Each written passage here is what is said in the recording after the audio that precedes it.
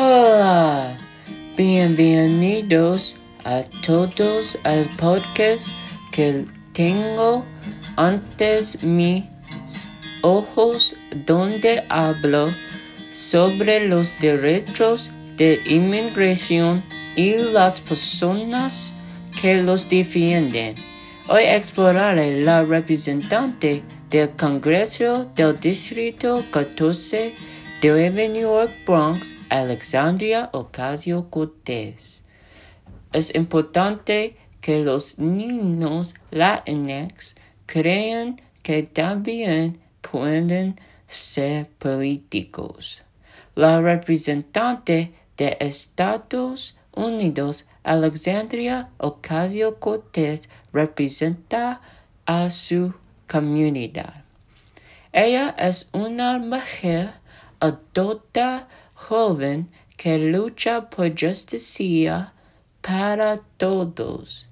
Está orgullosa de su comunidad y de su herencia latina.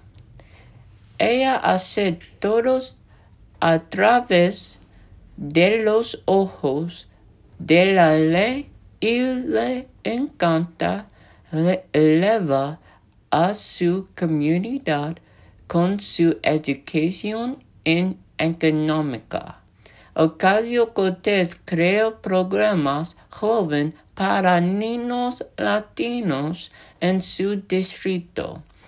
Su plataforma se ocupa de los derechos de inmigración. Ella aprobó proyectos de ley, la ley de promesa y sueño americano.